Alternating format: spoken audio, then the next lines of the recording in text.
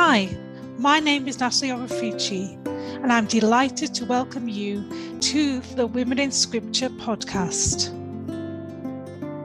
This podcast has been inspired by the God Who Speaks campaign. I will be inviting lots of different women to come and speak about the women in the Bible who inspire them and who speak to their hearts today. So for this episode, I'm delighted to have with me Angela Costley. Now, Angela, would you like to introduce yourself to the listeners and tell them which woman you've chosen? Sure, thanks, Natalie. So, my name's Dr. Angela Costley. I'm a scripture scholar. I currently teach at St. Mary's Oscott, so the seminary. I teach Biblical Greek and I also teach wisdom literature. So I'm kind of in between the Old and New Testaments. I have a foot in both camps. Started my theological training back at Durham, went on to do my master's in Jewish studies at Mansfield College, Oxford, and then I finished off with my PhD at Maynooth. So that's my background. Very much scripture has been my focus in all those studies. And the woman I've chosen today is Miriam in the Old Testament. At this point, I should probably mention something. So I'm actually a Hebrew Catholic, which means I'm a Jew in the church. We go by a few names. Sometimes people call us kosher Catholics, a bit of a misnomer because most of us aren't actually keeping kosher. But essentially, we're faithful Catholics. We submit completely to the magisterium, but we retain to some varying degrees our Jewish identity. Now, as Jews, we have Hebrew names, and in Hebrew, I also go by Miriam. Okay. Mary is my middle name and Maria is my confirmation name. And as I want to explain, or I will explain as we go along, all those names are basically the same. And this is really quite important for Christians to understand when we consider Miriam in the Old Testament. Basically, then, she's a character that's really close to my heart. I think she has real value, not only in terms of her being a key woman in the Old Testament, but also how she relates to the New Testament. Now, the other reason I mention this is because I sometimes might use the Hebrew names for the biblical characters, and I just want to kind of outline some of those. So I might say Moshe instead of Moses. I'll probably call God Hashem at some point. That's just how I think of him. And if I say Yeshua, well, that's Jesus. So just in case anybody's wondering who on earth I'm actually talking about. But I hope that you'll allow me these eccentricities because in telling you her story, I actually want to draw on extra biblical traditions from Judaism. And I hope that some of those will help her explain her significance in a little bit more detail as we go along. Well, I'm very excited that you will explore this Judaism in the Old Testament with us. We look forward to hearing these extra terms that you will use. Mm-hmm. Can you tell us a little bit about Miriam, who exactly she is and why you've chosen her? Yeah, sure. So Miriam is basically Moshe or Moses and Aaron's sister in the book of Exodus. Now, she's actually their kind of female counterpart in a way because she also leads the Israelites out of Egypt. I think she's kind of an unsung hero whose importance in the narrative is quite often overlooked in modern retellings of the account because we normally just hear about her brothers. But in the Bible, though, and in Jewish tradition, Miriam is right there beside them, and she actually leads the women. So when Moses leads the Israelites in a song of rejoicing at the miracle God has worked at the Sea of Reeds, sometimes translated the Red Sea, because that's what we have in the Greek, what she does is actually to take up his voice, and she leads the women in song too, reiterating what he said. She says, sing to the Lord, for he has triumphed gloriously, which is obviously what Moses has just said, horse and rider he's thrown into the sea. And that's found in Exodus 15:21. Indeed, if we look at kind of Micah 6:4, she actually appears alongside Moses and Aaron as a heroine too. So it says, for I brought you up out of the land of Egypt, and I redeemed you from the house of slavery, and I set before you Moses, Aaron, and crucially, Miriam. Miriam then she's basically a prophetess, and she tells forth God's mighty deeds and takes a lead part in Israel's salvation history. And that's significant in itself in that we see there is a kind of a woman involved in the original Exodus. And so we have a strong woman being part of Israel's salvation history. As I'm sure you will have seen with some of the other women in the series, there are some quite strong biblical women. And I think she's right up there with them. And possibly even in some respects primary in terms of understanding the typology of Our Lady, which brings me on to my next point. That, of course, I mentioned that the names Mary, Miriam, Maria, they're all the same thing. And I think as Christians, it takes on a new significance because she shares that name with Our Lady. You know, her role in the Bible takes on new significance because she shares that with Our Lady. So that's basically who she is. Well, it's very exciting to see that not only does she share the name of Our Lady, she obviously shares her joy and her ability to worship the Lord and to speak well of him. So can you explain a little bit more about the parallels between these two Miriams for us? So to fully understand the links, I think we have to look at the traditions kind of behind the biblical account, or that have sprung from the biblical account, would probably be more accurate, which is probably where the Jewish background is going to come in a bit. In the book of Exodus, Miriam only appears in chapter 15 by name. Okay, that is, in fact, where we find her denoted as a prophetess, as I've just said, and also where we hear about her leading the women in their rejoicing. However, in Jewish tradition, there's a little bit more to her. You'll recall that in Moses' birth narrative, Pharaoh, the Egyptian king, issues a decree telling the Hebrew midwives to kill all male children. And then when this doesn't work, because the midwives kind of refuse to do it, and they hide the fact that they've let them give birth by saying, well, they gave birth too quickly. And so then he issues this decree to kill all the male children born to the Hebrew slaves. So Moshe's mother kind of somehow manages to hide him for 3 months. And he's saved, but he's too big to hide anymore. And so his sister puts him in the reeds where he's found by Pharaoh's daughter. His sister is kind of there when he's found, and she offers to get a Hebrew woman to raise the child, and Pharaoh's daughter agrees. At which point the girl fetches his own mum, who then brings him up until he's old enough to be returned to Pharaoh's daughter. This sister is not named, but we traditionally associate her with Miriam. And that's actually borne out in the Bible too, if you know where to look for it. In Numbers 26:59 and 1 Chronicles 6:3, Moses, Miriam, and Aaron are listed as the only children of Amram. So it actually makes perfect sense for her to be Miriam. I just think that this is something that's maybe lost in a lot of Christian traditions, but in Judaism, there's quite a strong sense of her being the sister that saves. That's really important because Miriam is thus kind of instrumental, really, in saving us right from the beginning of the narrative. It's thanks to her quick thinking that Moses is not only allowed to live, but also because he's allowed to live, that he's then able to lead us out of Egypt. If it weren't for Miriam, then we wouldn't have Moses. If it were not for Moses, we'd still be slaves in Egypt. And we'd also be slaves to sin, because without Moshe, there's really no Yeshua, there's no Jesus. I mean, first of all, then we've got that kind of understanding that she is typological in the fact that she says, she participates in God's plan. She has the ability to kind of stand up when necessary. And so she's kind of salvific in that sense. So I hope you can start to see some of the parallels between the two Miriams already. It's by that quick thinking and courage of the first Miriam that she is quite bold in kind of asking Pharaoh's daughter what she did.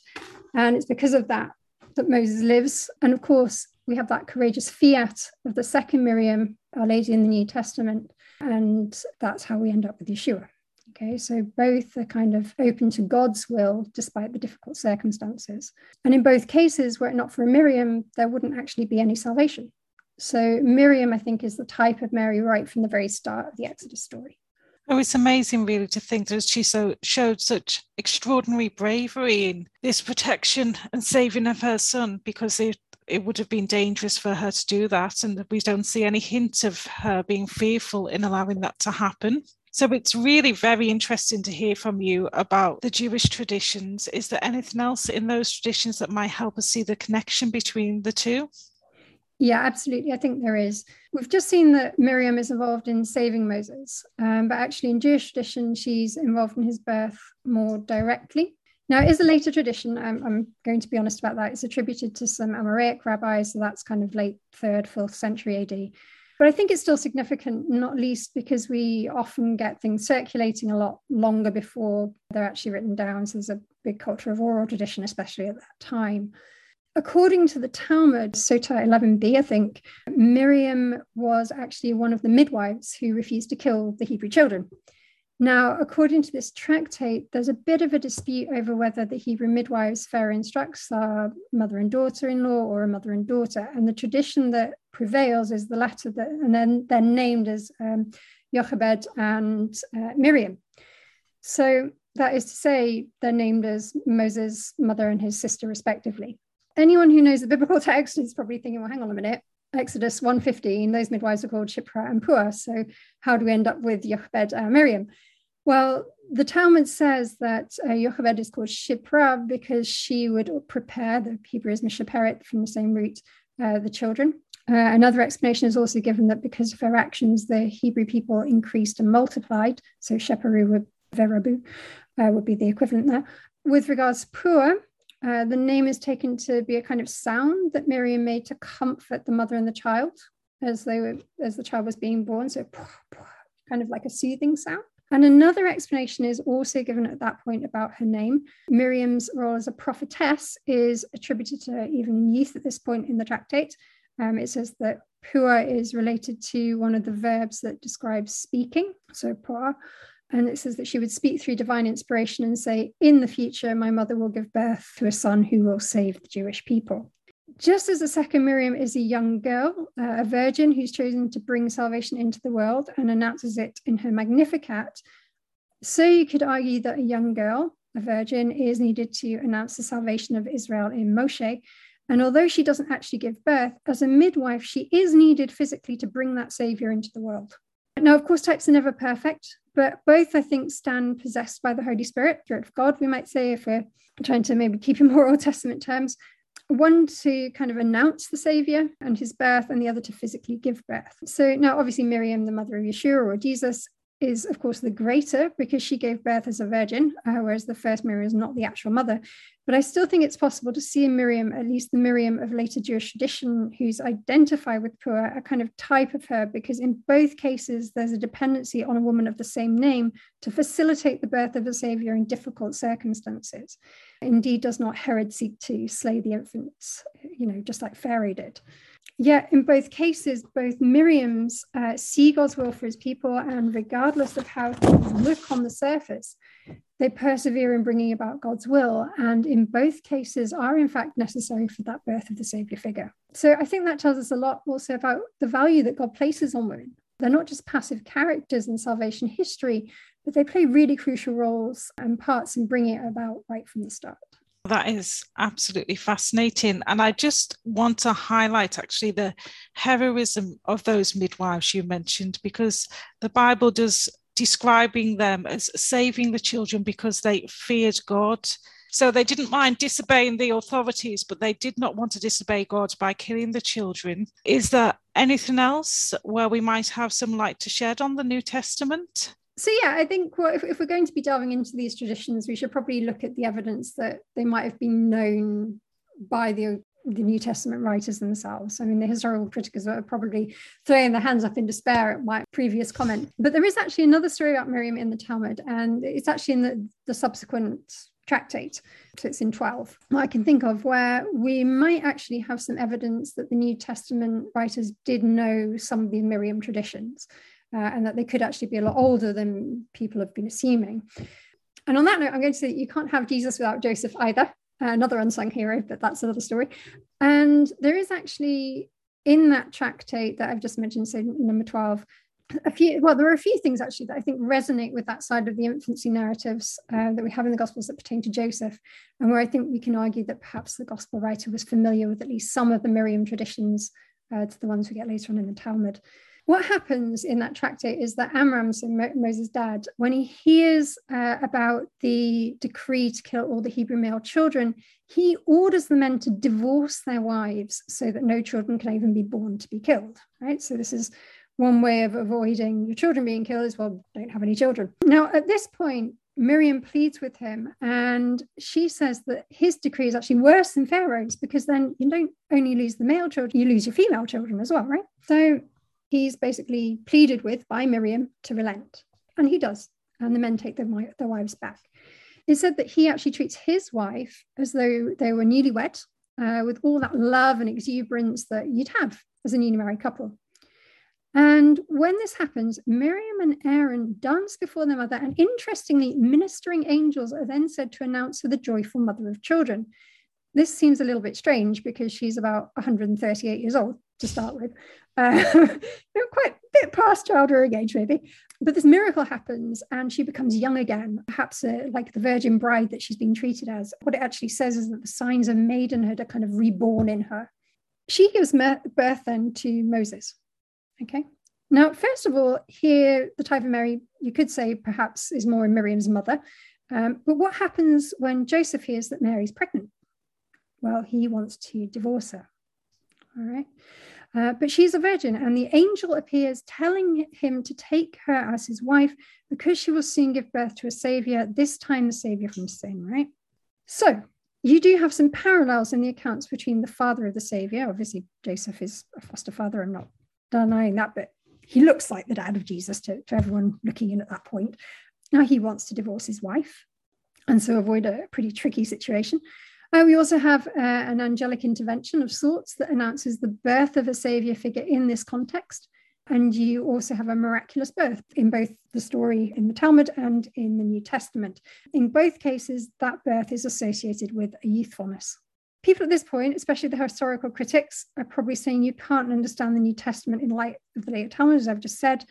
But I think we should remember that there's actually kind of a recording of an oral tradition here. And those traditions, as I said, have often been circulating for centuries before they've been written down. And those New Testament texts are Jewish texts. And so it's quite possible that they contain allusions to earlier versions of such traditions. And I think we might be able to argue that here, not least because, of course, we've got that context of Herod wanting to slay the innocents. Okay, so I think there are so many parallels that we can find in the gospel accounts that just suggest they may have known this. I mean, it's not definite, but they may have done. Also, I think, speaking as a Hebrew Catholic again, such tales are, at least for us, kind of part of the psyche a bit. So they inform part of our understanding. And that's been willed in providence. And now, obviously, I'm not saying all Jews are going to agree. Rabbinic Jews are obviously going to disagree with me, and I do want to be respectful of that. But I do think that Catholics, obviously with our background, that tradition and scripture are jointly the word of God, will kind of at least appreciate where I'm coming from with that comment. I fully accept that the typology in the second case relates more to Moses' mother, but in a way, I think that's also kind of fitting because the Miriam of old is a type, after all. Types are never exact representations, but they're rather foretelling shadows and mysteries, future events that will only later be recognized. And perhaps the merging of the Miriams with Moshe's mother is intended to tell us a bit more because, of course, it is Miriam rather than her mother who helps lead us out of Egypt. And so in that conflation, maybe what's happening can actually help us see the even greater role that Mary has in the life of Jesus. Oh, so the role of Miriam does not stop with the birth. So would you like to tell us more about that? Yeah, sure. So let's go back a bit to what I was saying earlier then. So I said that the fact we find her actually first named is Exodus 15. I'll just recap what it said there. So 15:20, then the prophet Miriam, Aaron's sister, took a tambourine in her hand, and all the women went out after her with tambourines and with dancing. And Miriam sang to them, "Sing to the Lord, for he has triumphed gloriously. Horse and rider he is thrown into the sea," which is a reiteration of what Moses has just said. What we have then is kind of Miriam taking a leading role in the celebration for the women of what God's just accomplished. And she basically is kind of magnifying Moses' words. And she's kind of setting the example of faith for them. I think the typology here is extremely important for understanding Mary in the New Testament because very often we hear Protestants say that Mary is just important for the birth of Jesus and not even that. She's an incubator. God could have just chosen someone else. However, when we understand that Miriam is a type of Mary, we can actually understand her role in salvation history a lot deeper. The reason being that Miriam is named precisely when that role in salvation becomes important. So the emphasis on her name, on who she actually is, rather than her role as a midwife or as a sister, is kind of emphasized at that point of salvation.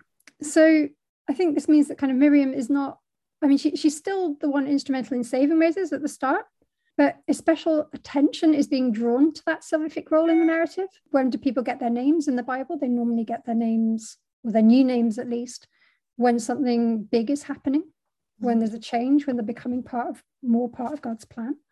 So I think it kind of emphasizes her role in salvation history a little bit.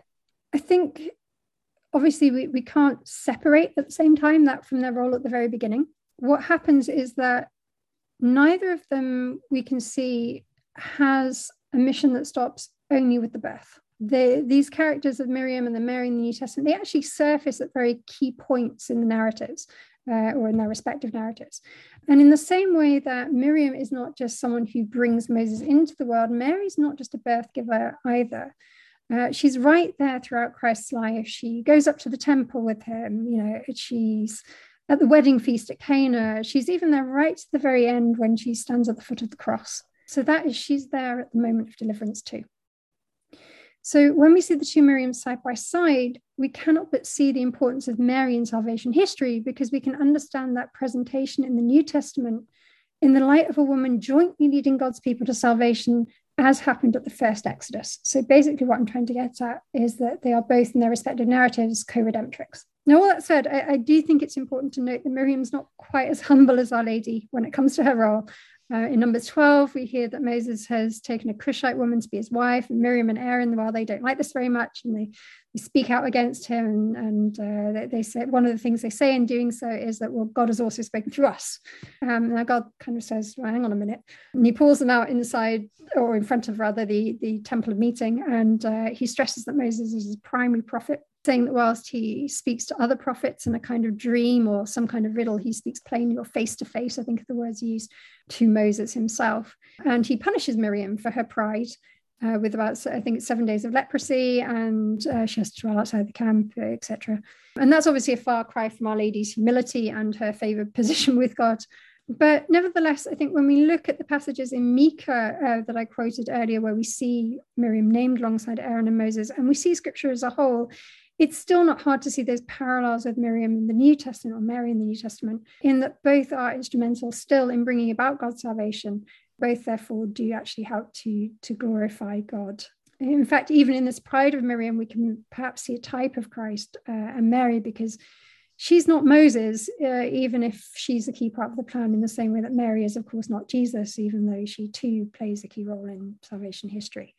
Oh, it's great that we get to see the whole of Miriam, from her singing and rejoicing before God and being a real hero in the acts that she makes, but also the fact that she is very human, like all of us, and she can have this great role with God, but also falling into not being so humble at times. So she is still, well, I find her inspiring. And what do you find particularly inspiring about Miriam? Really, I find the whole account inspiring. It shows that, in fact, women are not just kind of add-ons in the divine plan. They're actually very much part of God's redemption, or his plan for us. And to see that it's actually foreshadowed in the Old Testament, and that can in some way lend emphasis to the support the emphasis, rather, I should say, that we put on Our Lady as Catholics and her role in our salvation, I think is actually quite, I'm not sure really what the words I'm looking for is, but maybe edifying. It's quite reassuring in some ways when we can find these almost direct parallels in the Old Testament. We can see that continuity between the old and the new. And another thing I would say is that in Jewish tradition, that the women, we light the Shabbat candles because woman was kind of responsible for bringing darkness into the world, so Eve by her sin. So woman needs to be instrumental in bringing light back to the world. Now, again, when you put those two Miriams side by side, you not only get a sense of that importance of specific women in God's plan, but I think you can also get a sense of the importance of all women in salvation history. I'm trying to explain what I mean by that, but the second Miriam, Mary, she's the ultimate role model for all women. Okay, that first Miriam's a bit imperfect, maybe a bit proud, but the second Miriam isn't. And all women, as I said, are kind of called to bring that light back into the world. And as Christians, we can do that in a special way by imitating that second Miriam, and especially through the sacraments. And it's through the sacraments we can actually carry Christ kind of in us to the world. When we receive communion, he's dwelling in us. And like Mary, we become tabernacles and we take Christ, the light, out into the world. And in that way, we become God bearers too. So I think all women, when they imitate her, can become instrumental in the salvation of the world, of course, to a much lesser extent. But we basically become those Shabbat candles. We light up the world around us with the light of the Messiah. So that kind of role for women that is maybe typological with the first Miriam, I think comes to fruition in that second Miriam. So what I find inspiring is just that outworking of the divine plan and the kind of even greater role that's given to women in Christ. That was extremely inspiring. Thank you very much. And I absolutely agree with you that we are to bring Christ out into the world, that sometimes people can forget that, we go and receive Jesus in the Eucharist, in Mass, but that is to take him out to those around us, to bring his light into the world. We always finish by asking the listeners to go and take some time to pray and to open the Bible, because I very much hope that the Women in Scripture podcast is encouraging you all to open the Bible. We will highlight specifically that the Exodus passage, which is 15, where we see Miriam named. And if you go to lines 20 to 21, you will see Miriam's role as a leader of song and dance, and how we all need to sing and dance at times. So do sit and reflect and pray with that and see what the Lord says to you and how Miriam inspires you too. So thank you very, very much, Angela, for coming to speak to us. Thank you. Thank you very much for listening to the Women in Scripture podcast with me, Natalie Orefici. If you would like to have some extra reading and resources, then go to the Archdiocese of Birmingham website and look at the Women in Scripture podcast page. To enjoy hearing more of the Women in Scripture podcast, then please do subscribe to the podcast on either Spotify, iTunes, or SoundCloud. I hope you can join us next time. Thank you.